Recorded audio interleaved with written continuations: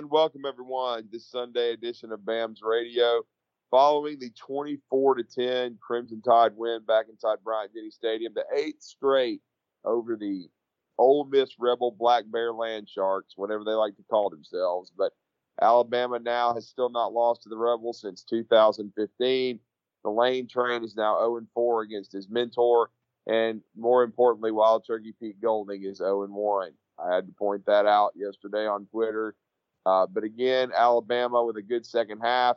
The Rebels were in strong position, leading 7-6 at halftime, and really should have been 10-6. I thought one of the turning points was them missing a 30-yard field goal near the end of the half to allow Alabama to only be down a point, and the Crimson Tide came out, outscored the Rebels 18-3 in the second half to win the game 24-10, and we're going to discuss that and more with our usual cavalcade of guests, and that is Thomas the Wizard Watts in the port city of Mobile, as he does a great job of producing, keeping us on the air, and of course we'll get his insights, and William Redfish Barger from 89 to 1993, a national champion, SEC champion, and a member of the Crimson Tide.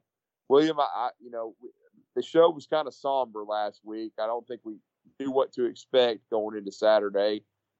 Not a great first half by any stretch, but they found a way in the second half. The defense really locked down. You got to give both Kevin Steele and T-Rob and the defensive coaches a lot of credit. I know I've been hard on Freddie Roach and Coleman Hutzler, but their guys played better. But it was a defense and special teams type game, and you saw a lot of that in your days with the Crimson Tide.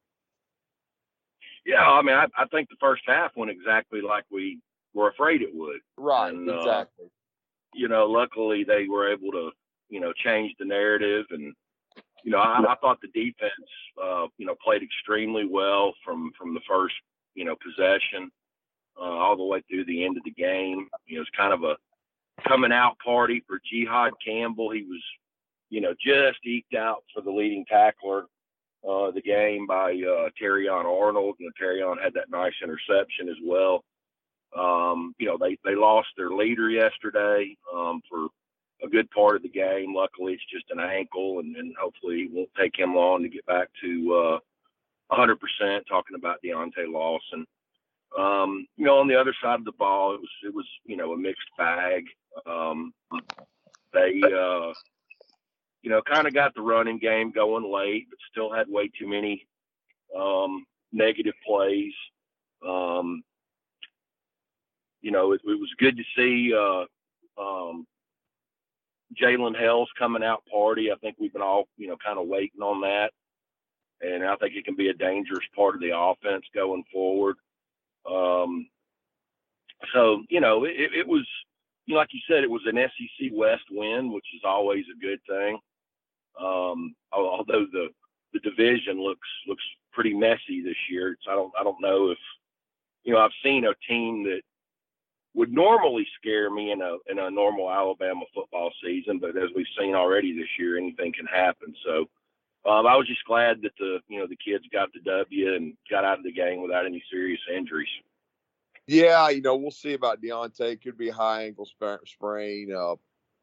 He could be out a week or two. Hopefully not. I mean, we've seen Malachi get back. Hey, I want to mention that too, William. I thought Malachi Moore's best game in an Alabama uniform. He played outstanding. He's now healthy. And I know you've mentioned how you thought Malachi was really playing his butt off in previous weeks, but he's having a really good senior year. And I thought Terrion Arnold had one of his best games. And even Lane Kiffin in the post game said, look, we were trying to go after three like we did a year ago, but he played much better, and he got that big interception. And I thought one of the keys coming in is Alabama had to turn it over one or less times. They did that, and they forced a turnover of their own, and of course some turnovers on downs with Lane Kiffin. He likes to go for it on fourth down, but I thought Malachi Moore really kind of led the way on defense. Yeah, for sure. Thought Dallas Turner played a really good game. So did his partner in crime on the other side, Chris Braswell. It was obvious in the second half. I mean, they had that one play where they called two separate Ole Miss offensive lineman for holding, and there was a third one they could have thrown a third flag on the same play. So, I think that front seven just got to be too much for Ole Miss's front to handle in the second half, especially in passing situations. So, like we talked about earlier, I thought it was a really bizarre offensive game plan by Lane Kiffin. There wasn't a lot of tempo. I thought there was way too much rushing. I don't know why he thought he was going to be able to establish the run against this defense, but it didn't work out for him very well. But,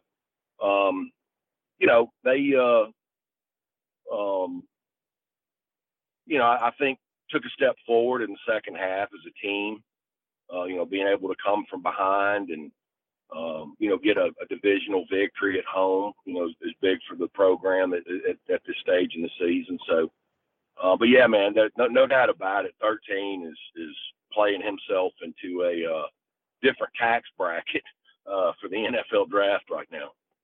He is the secondary along with that. When you think about Kool-Aid, Terrion playing well, and then you got Downs, who I thought had a strong game. They were kind of picking on Jalen Key a little bit, but Jalen's been solid too. And they played Trey Amos some in the second half. I saw him out there on the field. So Alabama I think they've got a secondary that's improving, no doubt about it. 5 sacks. William kind of mentioned Dallas Turner. He had 2 himself. 1.5 though from Tim Smith, and we got to see that kind of production from him.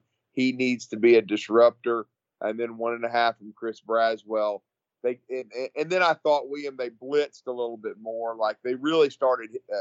I know they didn't get to him every time, but just for example, on Ole Miss's last snap, I know they made Jackson Dart feel them on that. And I kind of feel like the pressure Alabama was able to get during the game is the reason that Jackson Dart missed the wide open receiver in the end zone late in the ball game when they were trying to score and get it within 1 touchdown and onside kick.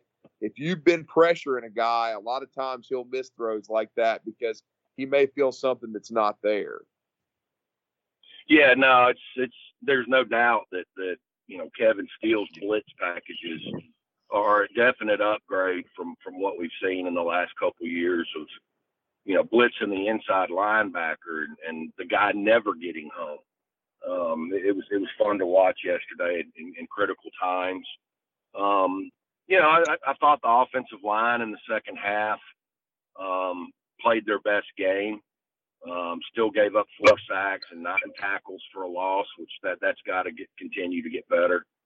It's real hard to score points and move the chains when you've got that many negative plays. So, certainly there's a lot of things they can still improve on as the season progresses. Yeah, there really is. And Thomas, your thoughts on what we saw? Certainly Jalen Milroe, some rough spots in the first half, but he played a really good second half. And look, we're just going to have to see this team grow with him. We know he's QB1, so barring injury, he's going to be the guy. So we're going to have to see, him hopefully start getting rid of the ball quicker, continuing to get a better feel for the zone read, which at times, and I thought he did it yesterday, he would pull it when he needed to hand it off and then hand it off when he needed to pull it. And, of course, hopefully experience will help him there. But certainly some steps forward, for the team as a whole and offensively. But what were your thoughts? So I picked Ole Miss to beat Alabama. So here's my crow. I was wrong. Had the extra hot sauce ready to roll. But as has been said, this was a tale of 2 halves. The first half, it was, second verse, same as the first, but a whole lot louder and a little bit worse. The offensive line was so poor that they were putting the offense behind the 8 ball frequently, giving up sacks, giving up tackles for loss.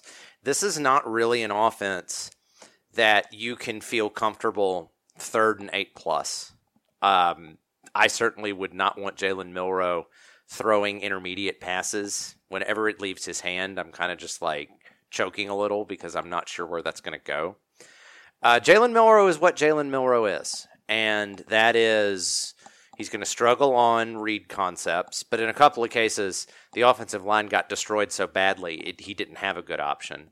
His ball placement is always going to be mediocre. So, it's going to be a game of what could have been in many cases. But he, to his eternal credit, it's hard to do. It's hard to be 17 of 21 in any context for over 200 yards. That's the kind of production you need from the quarterback position. You hope the interception, which was, again, truly awful from every perspective, that kind of thing with experience gets cleaned up. But, even with that all said, the second half, here comes the Alabama offense that, frankly, I thought we were going to start at this time. I thought we were going to do this for MTSU. We were going to start at this point, and by the time, we get towards October, the team is going to be, gelled and firing on all cylinders. The follow-up question is, has the team made the quantum leap that they should have made maybe a couple of weeks ago? And now they're going to turn into the unstoppable physical machine that had been promised throughout the leading into fall camp. I frankly don't know. The problem is this team still. I don't trust this team to know what I'm going to get, because even yesterday, as I said, first half same old. Second half, that's what Alabama needs to be, and. That goes back to my point. I don't believe there were any tackles for a loss in the second half yesterday. There were no sacks. The only time Alabama got stopped was a holding penalty on first down, and so they couldn't get 20 yards in 3 plays, which I'm not going to kill the offense for that. But, if Alabama's able to do that, they're going to be really, really hard to beat, because they did raise their general efficiency numbers. They were able to stay on schedule, and that's a good thing. So, you have to hope the team is gelling, and you have to hope that everything is starting to click. Because after this Mississippi State game next week, which, frankly, Alabama should win going away, that I know I sound crazy when I say this, because I think Jimbo Fisher and his staff are stuck in the early 2000s, but Texas A&M has talent. And the last time Alabama visited them, they lost. So, they being Alabama, excuse me. I realized my subject-verb agreement was bad there.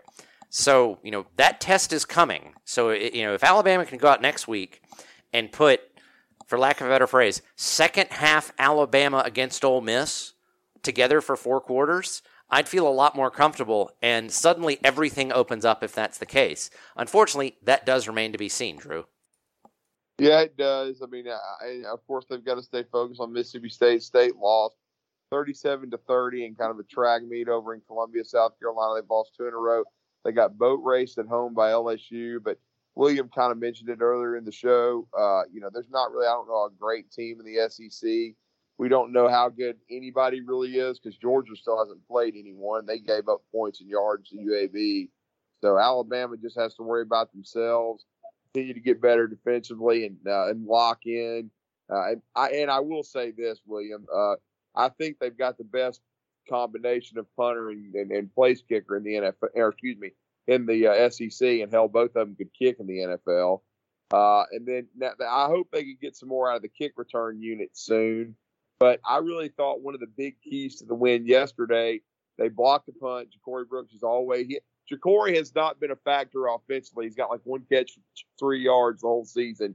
But he's always been a good special teams player. That punt block still got Alabama field position, even though they didn't kick. They only got 3 out of it, but it still got them some points. And, of course, Burnip was Burnip. And then Will Reichert, thank goodness, saved that botch snap by kicking the field goal. And Alabama, if they had not been able to cash in those field goals in the first half, would have been in trouble. Yeah, no doubt. I think, Mississippi State, at least up until this point, has proven to be one of the worst teams in the league. So, Alabama should win, and win convincingly, in my opinion, this weekend. And then, I think that trip to College Station, if in fact, I think in a lot of ways, A&M is we got to wait and see, whether it's Connor Wegman who hurt his ankle yesterday. They're saying he could be out for a couple of weeks, but I bet you he's miraculously well a week from Saturday. But A&M, I mean, they got a really good front seven on defense. Yeah.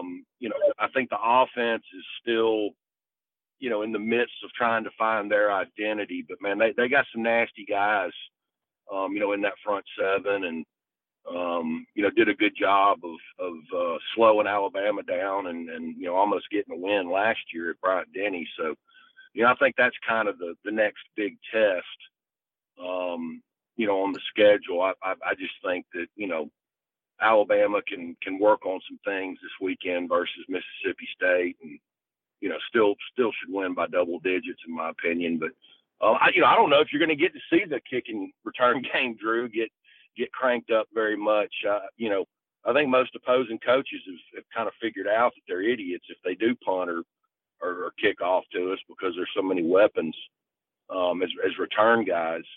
I did like seeing the tight ends get more involved yesterday. I think that's something that could help Jalen Milroe's confidence is crossing patterns to the tight ends, and he did a good job of finding those guys open yesterday. So, like I said, it was, it's almost like made me feel like a schizophrenic. I mean, I was as down as I could, about as low as I could go at halftime yesterday. And, and then like Thomas said, it was a tale of two halves. And then, they came out and looked pretty good, in the second half. But it was an interesting day yesterday in college football. Dabo lost, Auburn lost, Coach Prime got humbled a little bit. I enjoyed watching that LSU Arkansas game last night. I think Arkansas has gotten better, and could have a chance to make some hiccups for people. But looking forward to this weekend. I hope to God maybe we can get some fall weather. I thought I was done with 100-degree temperatures, but it damn sure feels like it is today in Birmingham.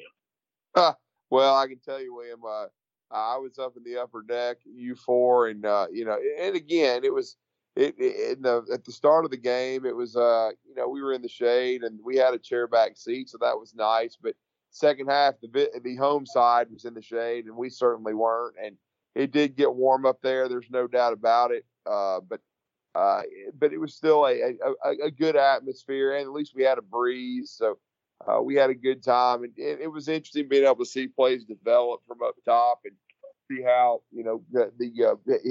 both mistakes and executed at a high level, certainly. But I am anxious to see, because there's one thing Milroe hasn't done yet, and I'll get Thomas to kind of talk about this. But remember, Milroe, first time he ever played, was in a situation where Alabama had a lead, and Bryce Young got hurt, unexpectedly.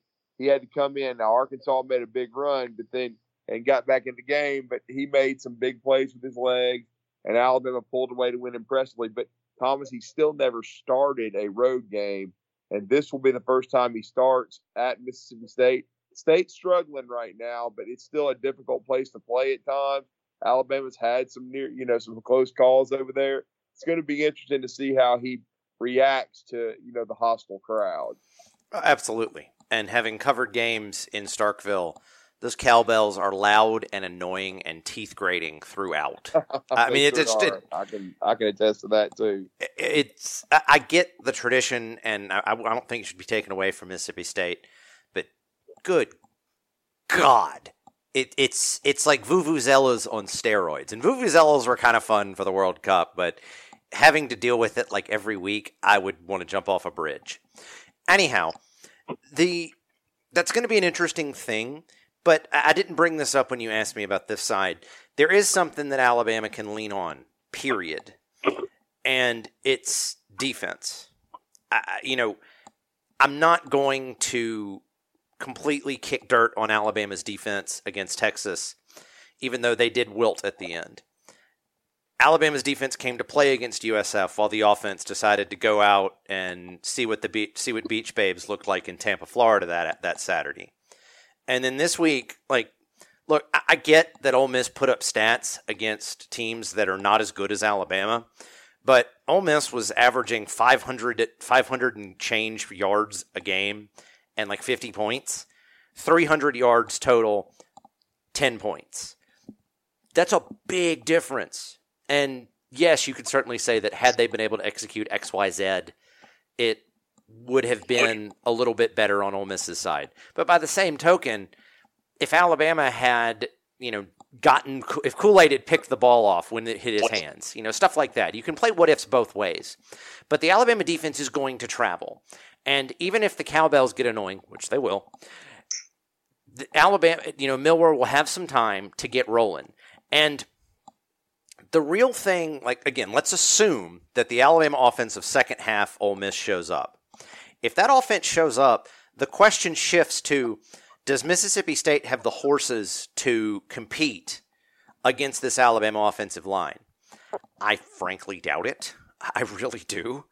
And if Alabama can stay efficient and keep playing cleaner football, that's all it's going to take. Now, I realize I'm asking for a lot from this team, given what we've seen so far.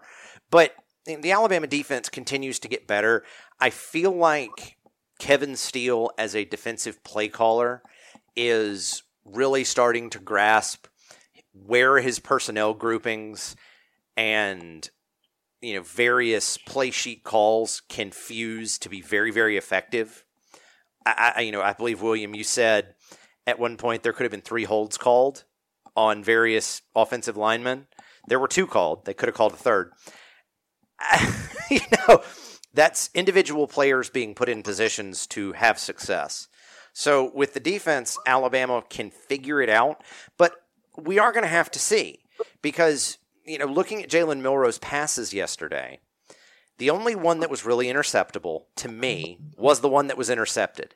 Yes, Robbie Oots kind of saved him with a wonderfully athletic play, but, you're a receiver. You kind of are expected to do some of that no matter who you are. So if Milroe keeps doing that, we're good. If the opposite happens, and instead of the 2 interceptions against Texas, which probably should have been 3 or 4, suddenly we might get a dicey game because Alabama's only favored by 12.5, which, because of the home bump, is really 2 touchdowns. So Jalen Milroe is the great unknown still, but with the Alabama defense, I feel like they're going to create the buffer for Milroe to figure it out and have success against a susceptible Mississippi State group. Remember, Jaden Daniels just threw for an ocean of yards against this same defense, and then Spencer Rattler, I think he just threw another touchdown as we are talking about what will happen next week, because that game was back and forth the whole time. But we'll see, Drew. Well, the interesting part, I didn't get to see any of the game. I was following it. It was 37-30. The South Kakalaki ends up beating, the Mississippi State Bulldogs. Mississippi State, it looked like they went back to Leach football, and that's no swipe at Mike Leach because they won games. But I think he threw for 487 yards, 1 touchdown, 1 pick. I think he was 31 of 48 passing, and they only rushed for 32 yards. So Woody Marks was taken out of it. Alabama still needs to make them one-dimensional.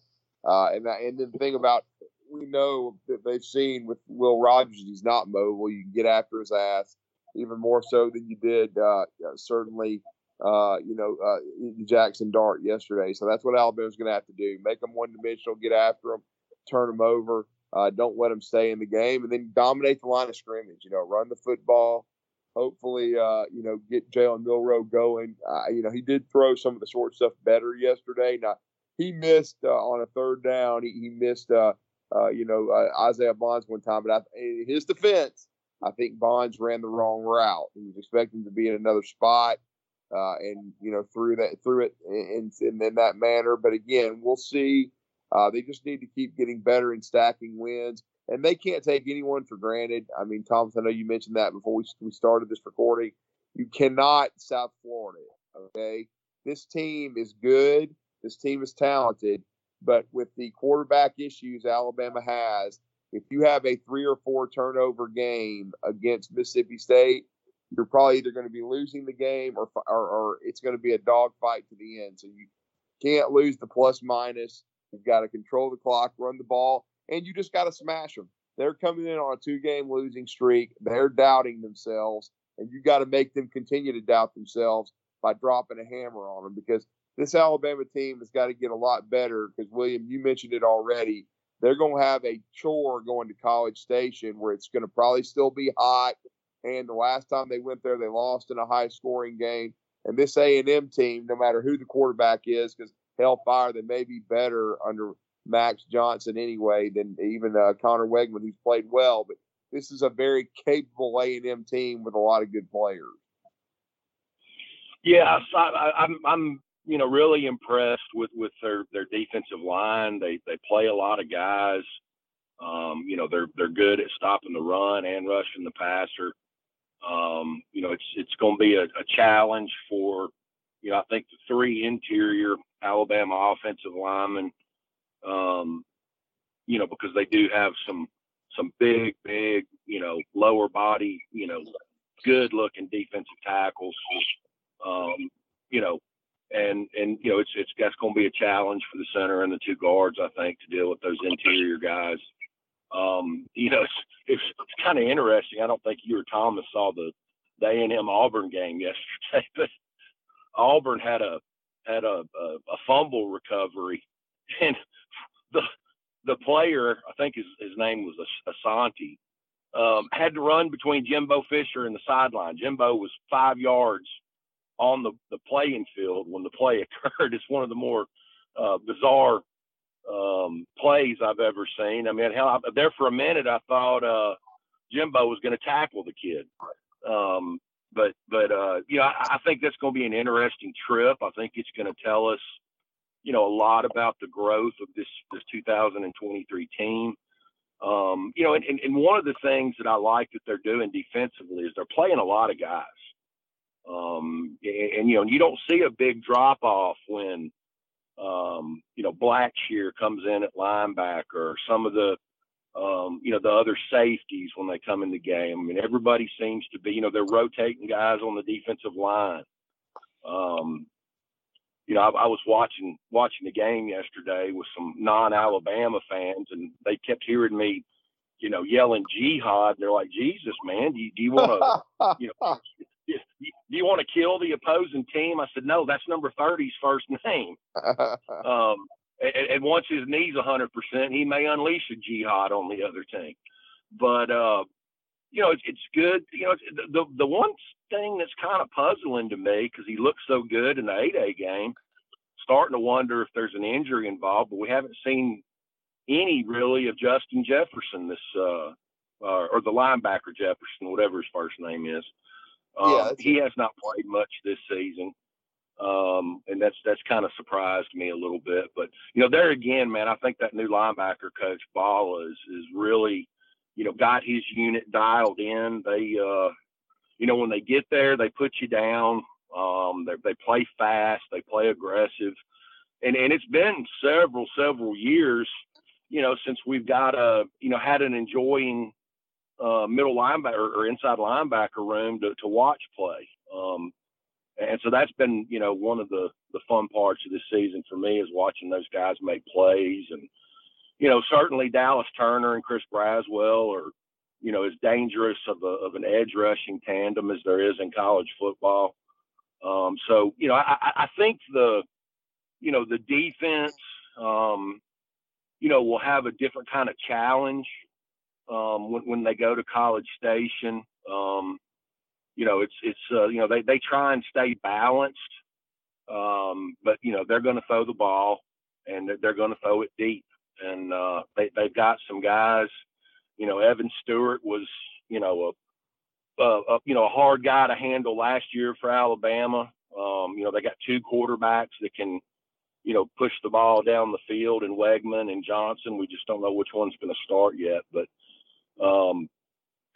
they need to continue to get the kinks out this weekend against Mississippi State, take care of business, and, get rested up for that trip to College Station. I'm kind of like, Drew, I think that may be a hot one.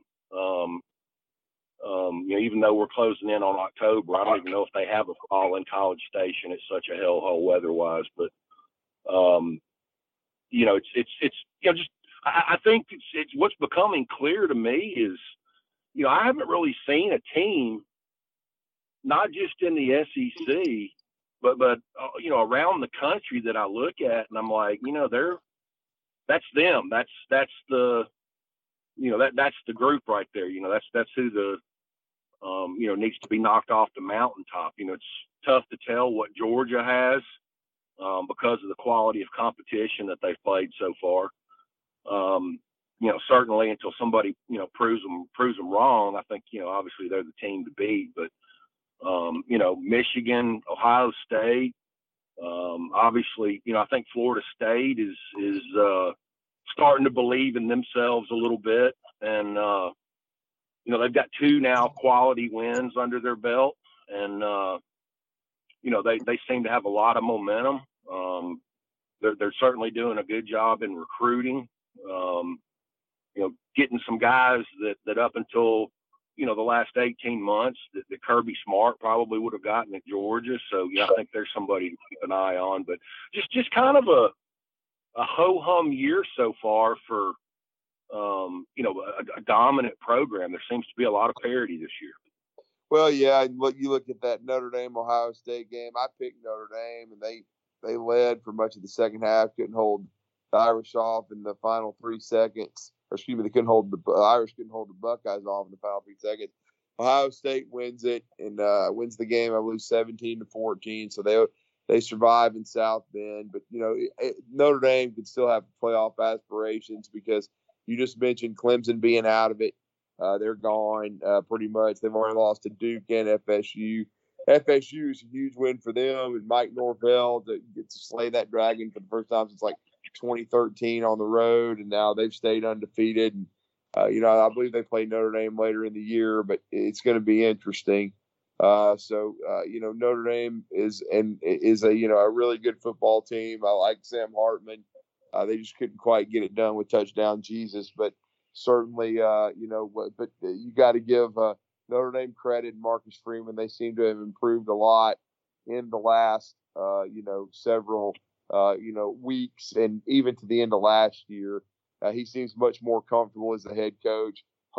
Potentially, he may have been the right hire. And same with Norvell. Got to give Norvell a lot of credit. His team found a way to win. Now, speaking of the damn kicking game, Clemson missed a 30-yard field goal. Probably would have won the game late.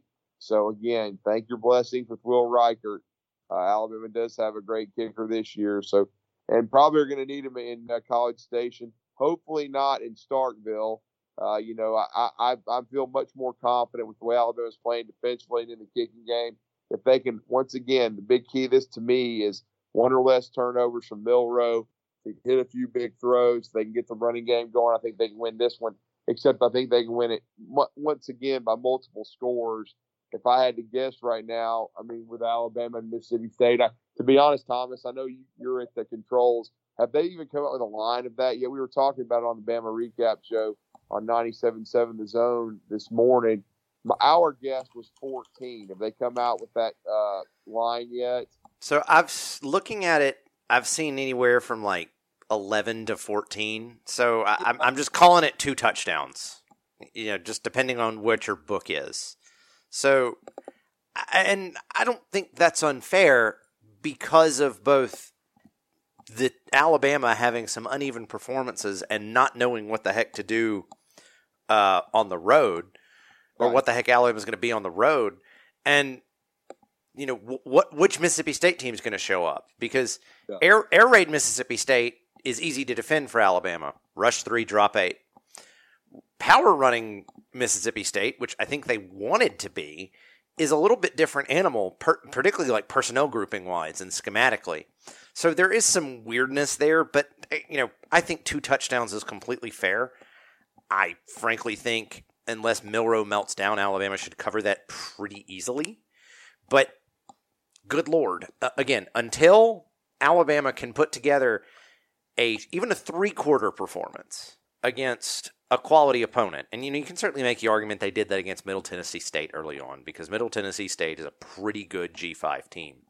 Yeah, they are. But I thought so when Alabama played them. I agree. But that's not okay. That's not somebody you see who knows all your warts and all of that, and you know theirs, of course, too. Until Alabama can do that for 3 quarters, or 2.5, like essentially, show me Alabama building into where we all thought they would be, because you like to believe that it started against Ole Miss in the second half, or maybe it continued Ole Miss in the second half, depending on how you define it. But I'm still one of those people that show me something, show me growth, show me competitiveness.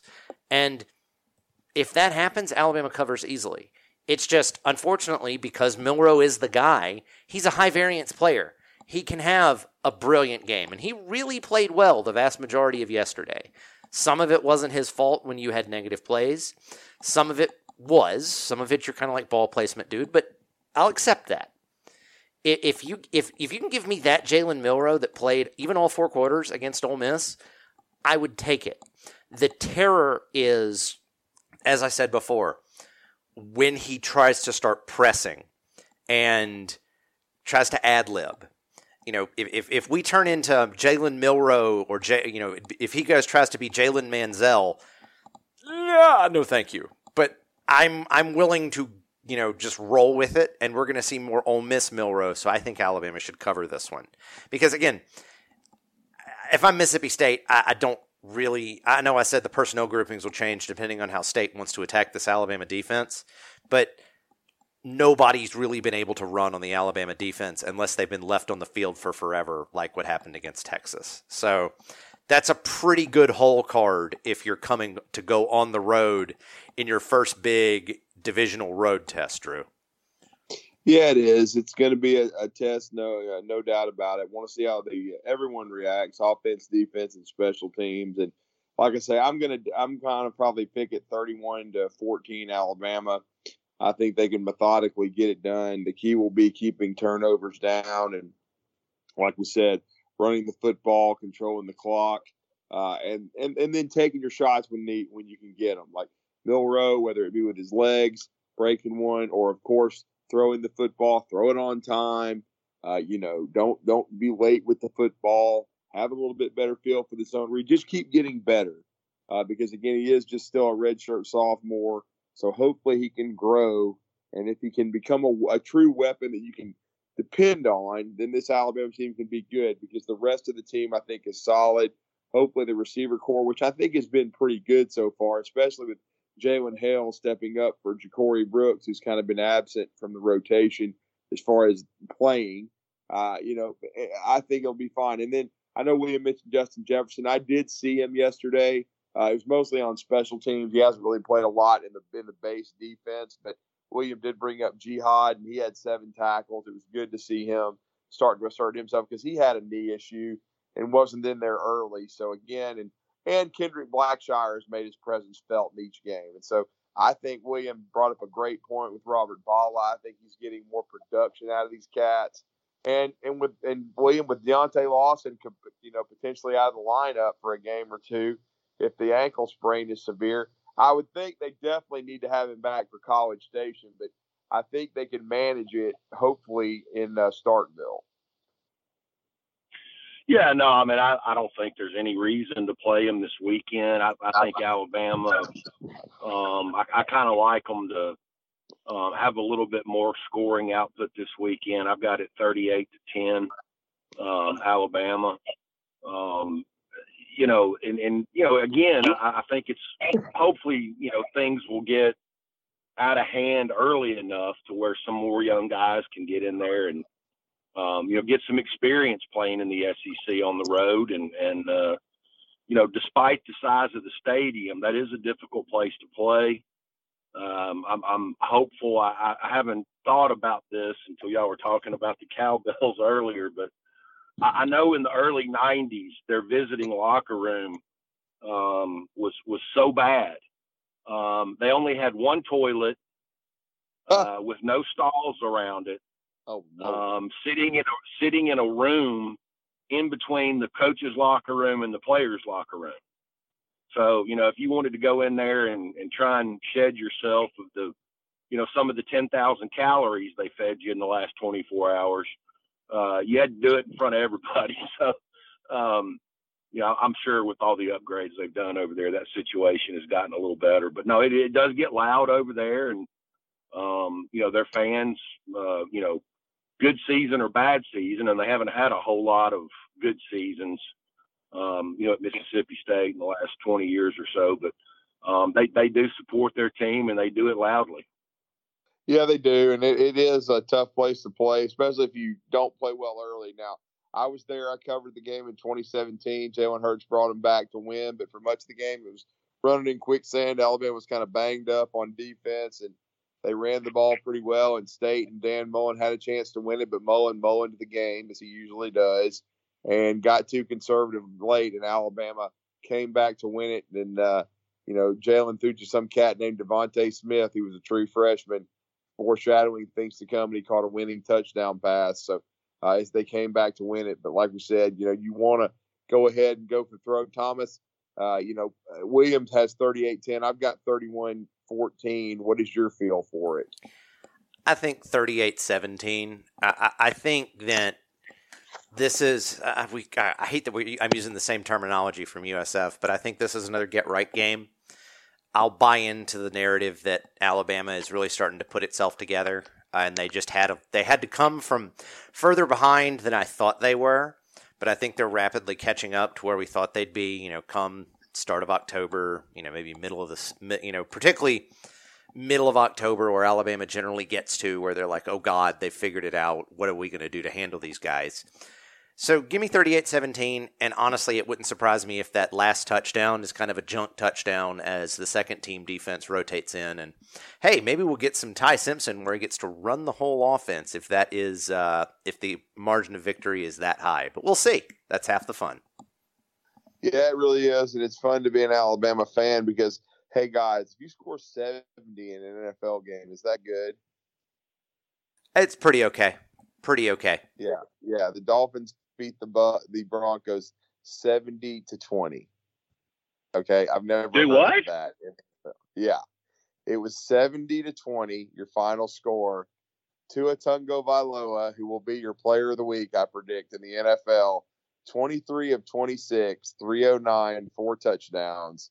My guy Devon A-Chain, who I love, the rookie and member from Texas A&M, fast as grease lightning. 18 carries, 203 yards, and 2 touchdowns. And check out this running game for Miami. And this is why Tua and them have a chance to go to the Super Bowl. 43 carries, 350 yards, 8 yards a carry. Wow.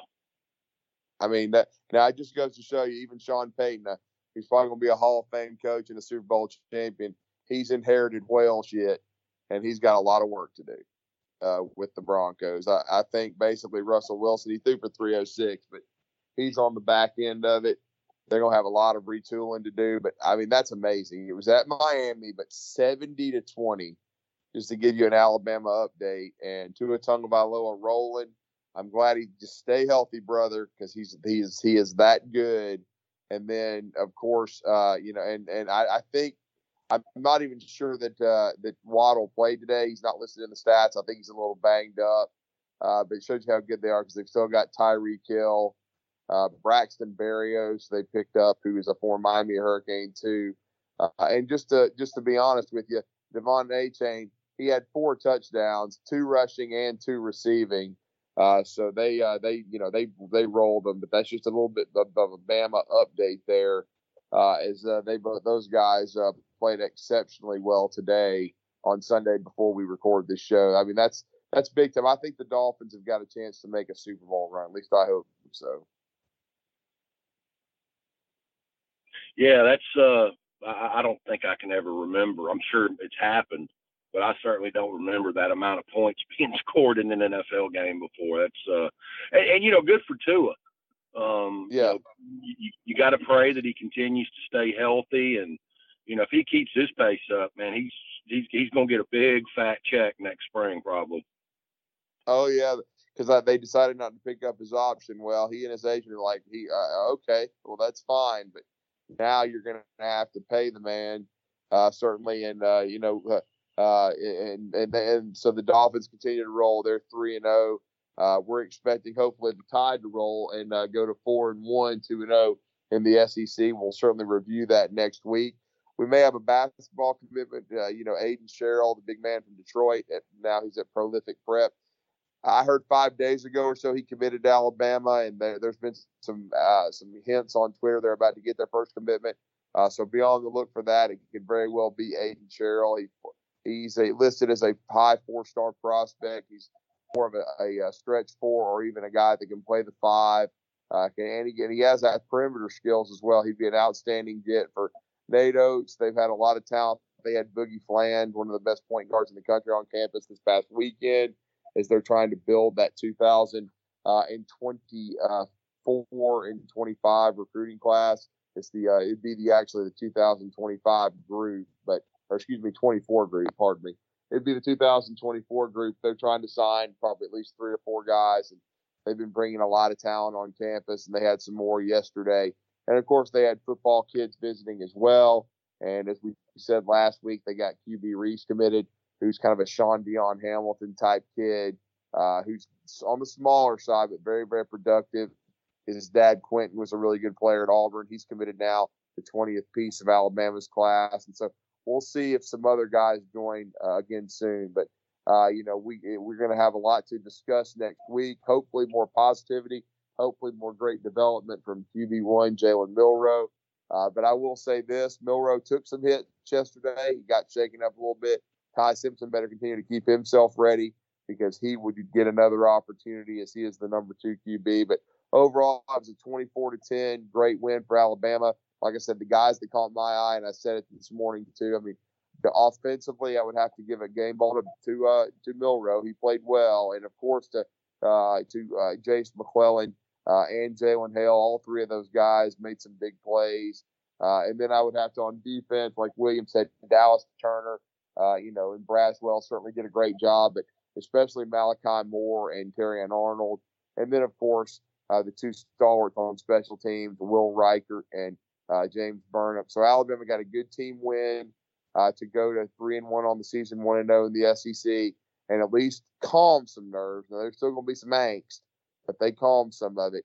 And so Alabama gets a big win, 24-10 over the Ole Miss Rebels, Lane Kiffin and Wild Turkey Pete Golding. Thomas, do you have any other thoughts before we wrap up the show in a few minutes? Well, I just wanted to reiterate, while you're giving out game balls, I thought this was the best called game for Alabama, both offensively and defensively, in a couple of years. I kind of tossed the Sugar Bowl because I thought K-State was overrated. And once Jermaine Burton could blow the top off at will, you knew how that game was going to go, which, good on the offensive coaching for seeing that. But yeah, I thought this game on the whole, from a design standpoint, from how you wanted to both defend and attack Ole Miss, was very well conceived. And, that's one of the reasons that I get the impression that this team and this staff is figuring out, the buttons to press and the levers to pull to have a lot of success. And that's why I took Alabama to cover this upcoming week. So, hope springs eternal. I get it. The hopium is real. But I think that if that continues, buckle up, because this season's about to get to be a lot of fun. One other thing, you'll notice that unless it's an absolute blowout, offensive production has kind of dovetailed a little bit, and a lot of that is tied to the new clock rules. The running clock is slicing a fairly significant number of plays, particularly if you can sustain drives, like Alabama did in the second half. The stat we didn't talk about in this game is Alabama's time of possession was 34 minutes to Ole Miss's, 25 and change. That's a big deal. That's the clock rule coming into effect. And if Alabama, that's going to be the other part to this. If Alabama can shorten games, the staff can pull the right levers and press the right buttons for the offensive and defensive team to have success, suddenly you get into this weird complementary football that before this year wasn't really possible because of the clock rules. If that set of factors comes together, buckle up, because teams that have explosive offenses, yes, they might be able to blow up the top off Alabama, but good luck with your defense sustaining against this offense for 40 minutes, because that's what you're staring at. Or if it turns into a slugfest, okay, that suddenly means the 3 and outs, which Alabama generated a lot of against a very good Ole Miss team, get a few of those, suddenly the game starts to slant. That's where I think Alabama is going, and don't forget that clock rule. And if they get there, we are really starting to talk about something that's going to be very exciting, because if Alabama fans have their one credo, it's run the damn ball. And that's what Alabama can do if this keeps going the way it should be going, Drew. Yeah, and then William, I forgot to get your thoughts on this, or really I should have earlier in the show, but I know you can wrap it. You talked about how they played better, and they did rotate. Both guys, Coach Saban even mentioned it, both Caden Proctor and Elijah Pritchett at left tackle. But as a whole, how did you think the offensive line played, or did you think they improved? I think they took some steps forward in the second half, but, and certainly not all of these plays are squarely on their shoulders, but, there's still too many sacks, still too many tackles for loss. I think they still, the second half was certainly their best performance, since the MTSU game, but, there's still a lot of room for improvement. I think the 4 sacks may actually put them even further down the list. I think they were 123 or 124 in sacks allowed last week. So, that's something that, between the quarterback getting rid of the ball on time and the line, providing good protection, certainly got to get better. But, they ran the ball at times better than they have. And, I think one thing that kind of really jumped off at me yesterday, and I'll be interested to see how many more teams, kind of employ this, but, Golding had Perkins spying on Milroe. Yeah. Quite a bit. And I think that caused some problems, for Alabama at times offensively, but, they took some steps forward. I don't think you can, nitpick them to death too much. It was nice to see at least, Pritchett getting to play some. I certainly think that, he's earned that with some of Proctor's poor performances so far this season. So it was good to see them actually, give some other guys opportunities to play yesterday for sure. Yeah, no. I just, I agree with William. I think they've still got areas to improve. It was nice to see young guys get a chance to play. I think they are starting to develop some guys on defense. And like Jihad Campbell, because the more he plays, the better he'll get. Hopefully, we'll see more of Justin Jefferson as well. And I've been really impressed with Blackshire. Now, I know he's been there a while, and Saban didn't trust him, but I think Balla's getting more out of the kid. The man I trust the most in football from a recruiting perspective always said when he was coming out of Duncanville that he was a freakazoid athlete, and just they needed that he had a ton of potential. And even though he had great size, he could really move laterally, and he made some big plays yesterday as well. I mean, it's good to see those guys getting better in the front seven, because this is a team. Their identity is going to be running the football, and continuing to improve and evolve the pass rush, and the blitz packages. But defense is going to define this team in the kicking game, and they've got to run the ball, keep getting more and more effective doing that. I'm hoping we're going to see more of Justice Haynes and Jam Miller. And by the way, that was a horse shit call, I thought, on the targeting. Now Jam will miss a half. I thought it was a good hit, but again, I hate the rules, so whatever. So he's ejected, but I'm hoping we'll still see some more of the young backs as well. They can continue to get better, but I thought it was a step forward for the team. Now they just can't. You can't go to Mississippi State and lay a turd. You got to continue to get better. Your leadership has got to step up. You've got to build on this and continue to get more confident. And hopefully, Jalen Milroe will provide the big plays and not the, just the horrendous ones. More if he provides more big plays and explosive offensive plays to help this team, then I think they can be good. But it's going to be interesting to continue to see his growth and maturity along with the rest of this team, and they just have to continue to bust it and work hard. And I think they've got a chance to be a factor in this race anyway. But they're going to have some tests coming up, and the first one will be in Starkville, and it's unanimous. We all think Alabama's going to play well and cover, and hopefully that'll be the case, and we can recap it coming up on BAMS Radio next Sunday. But we're wrapping up the show now. We appreciate everybody for continuing to support us. And William, did you have any final thoughts? I'm good. Outstanding. Well, William's good. Thomas gave us some of his thoughts. We've all given our predictions, and it's been a great show. We appreciate everybody. We appreciate you for still supporting us. We do have our Patreon there. If you'd like to support BAMS Radio, we appreciate it. And we appreciate everybody for continuing to listen and look forward to our shows each and every Sunday. We'll be back here next week to hopefully recap a big road win over the Mississippi State Bulldogs in the land of the cowbell in Starkville.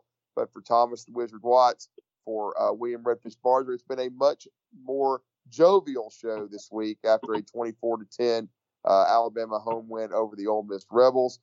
So everybody have a great rest of your Sunday and a great week, and we'll talk to you next week after the road trip to Starkville and the late kick at 8 p.m. But everybody, appreciate it. Have a great day and roll Tide.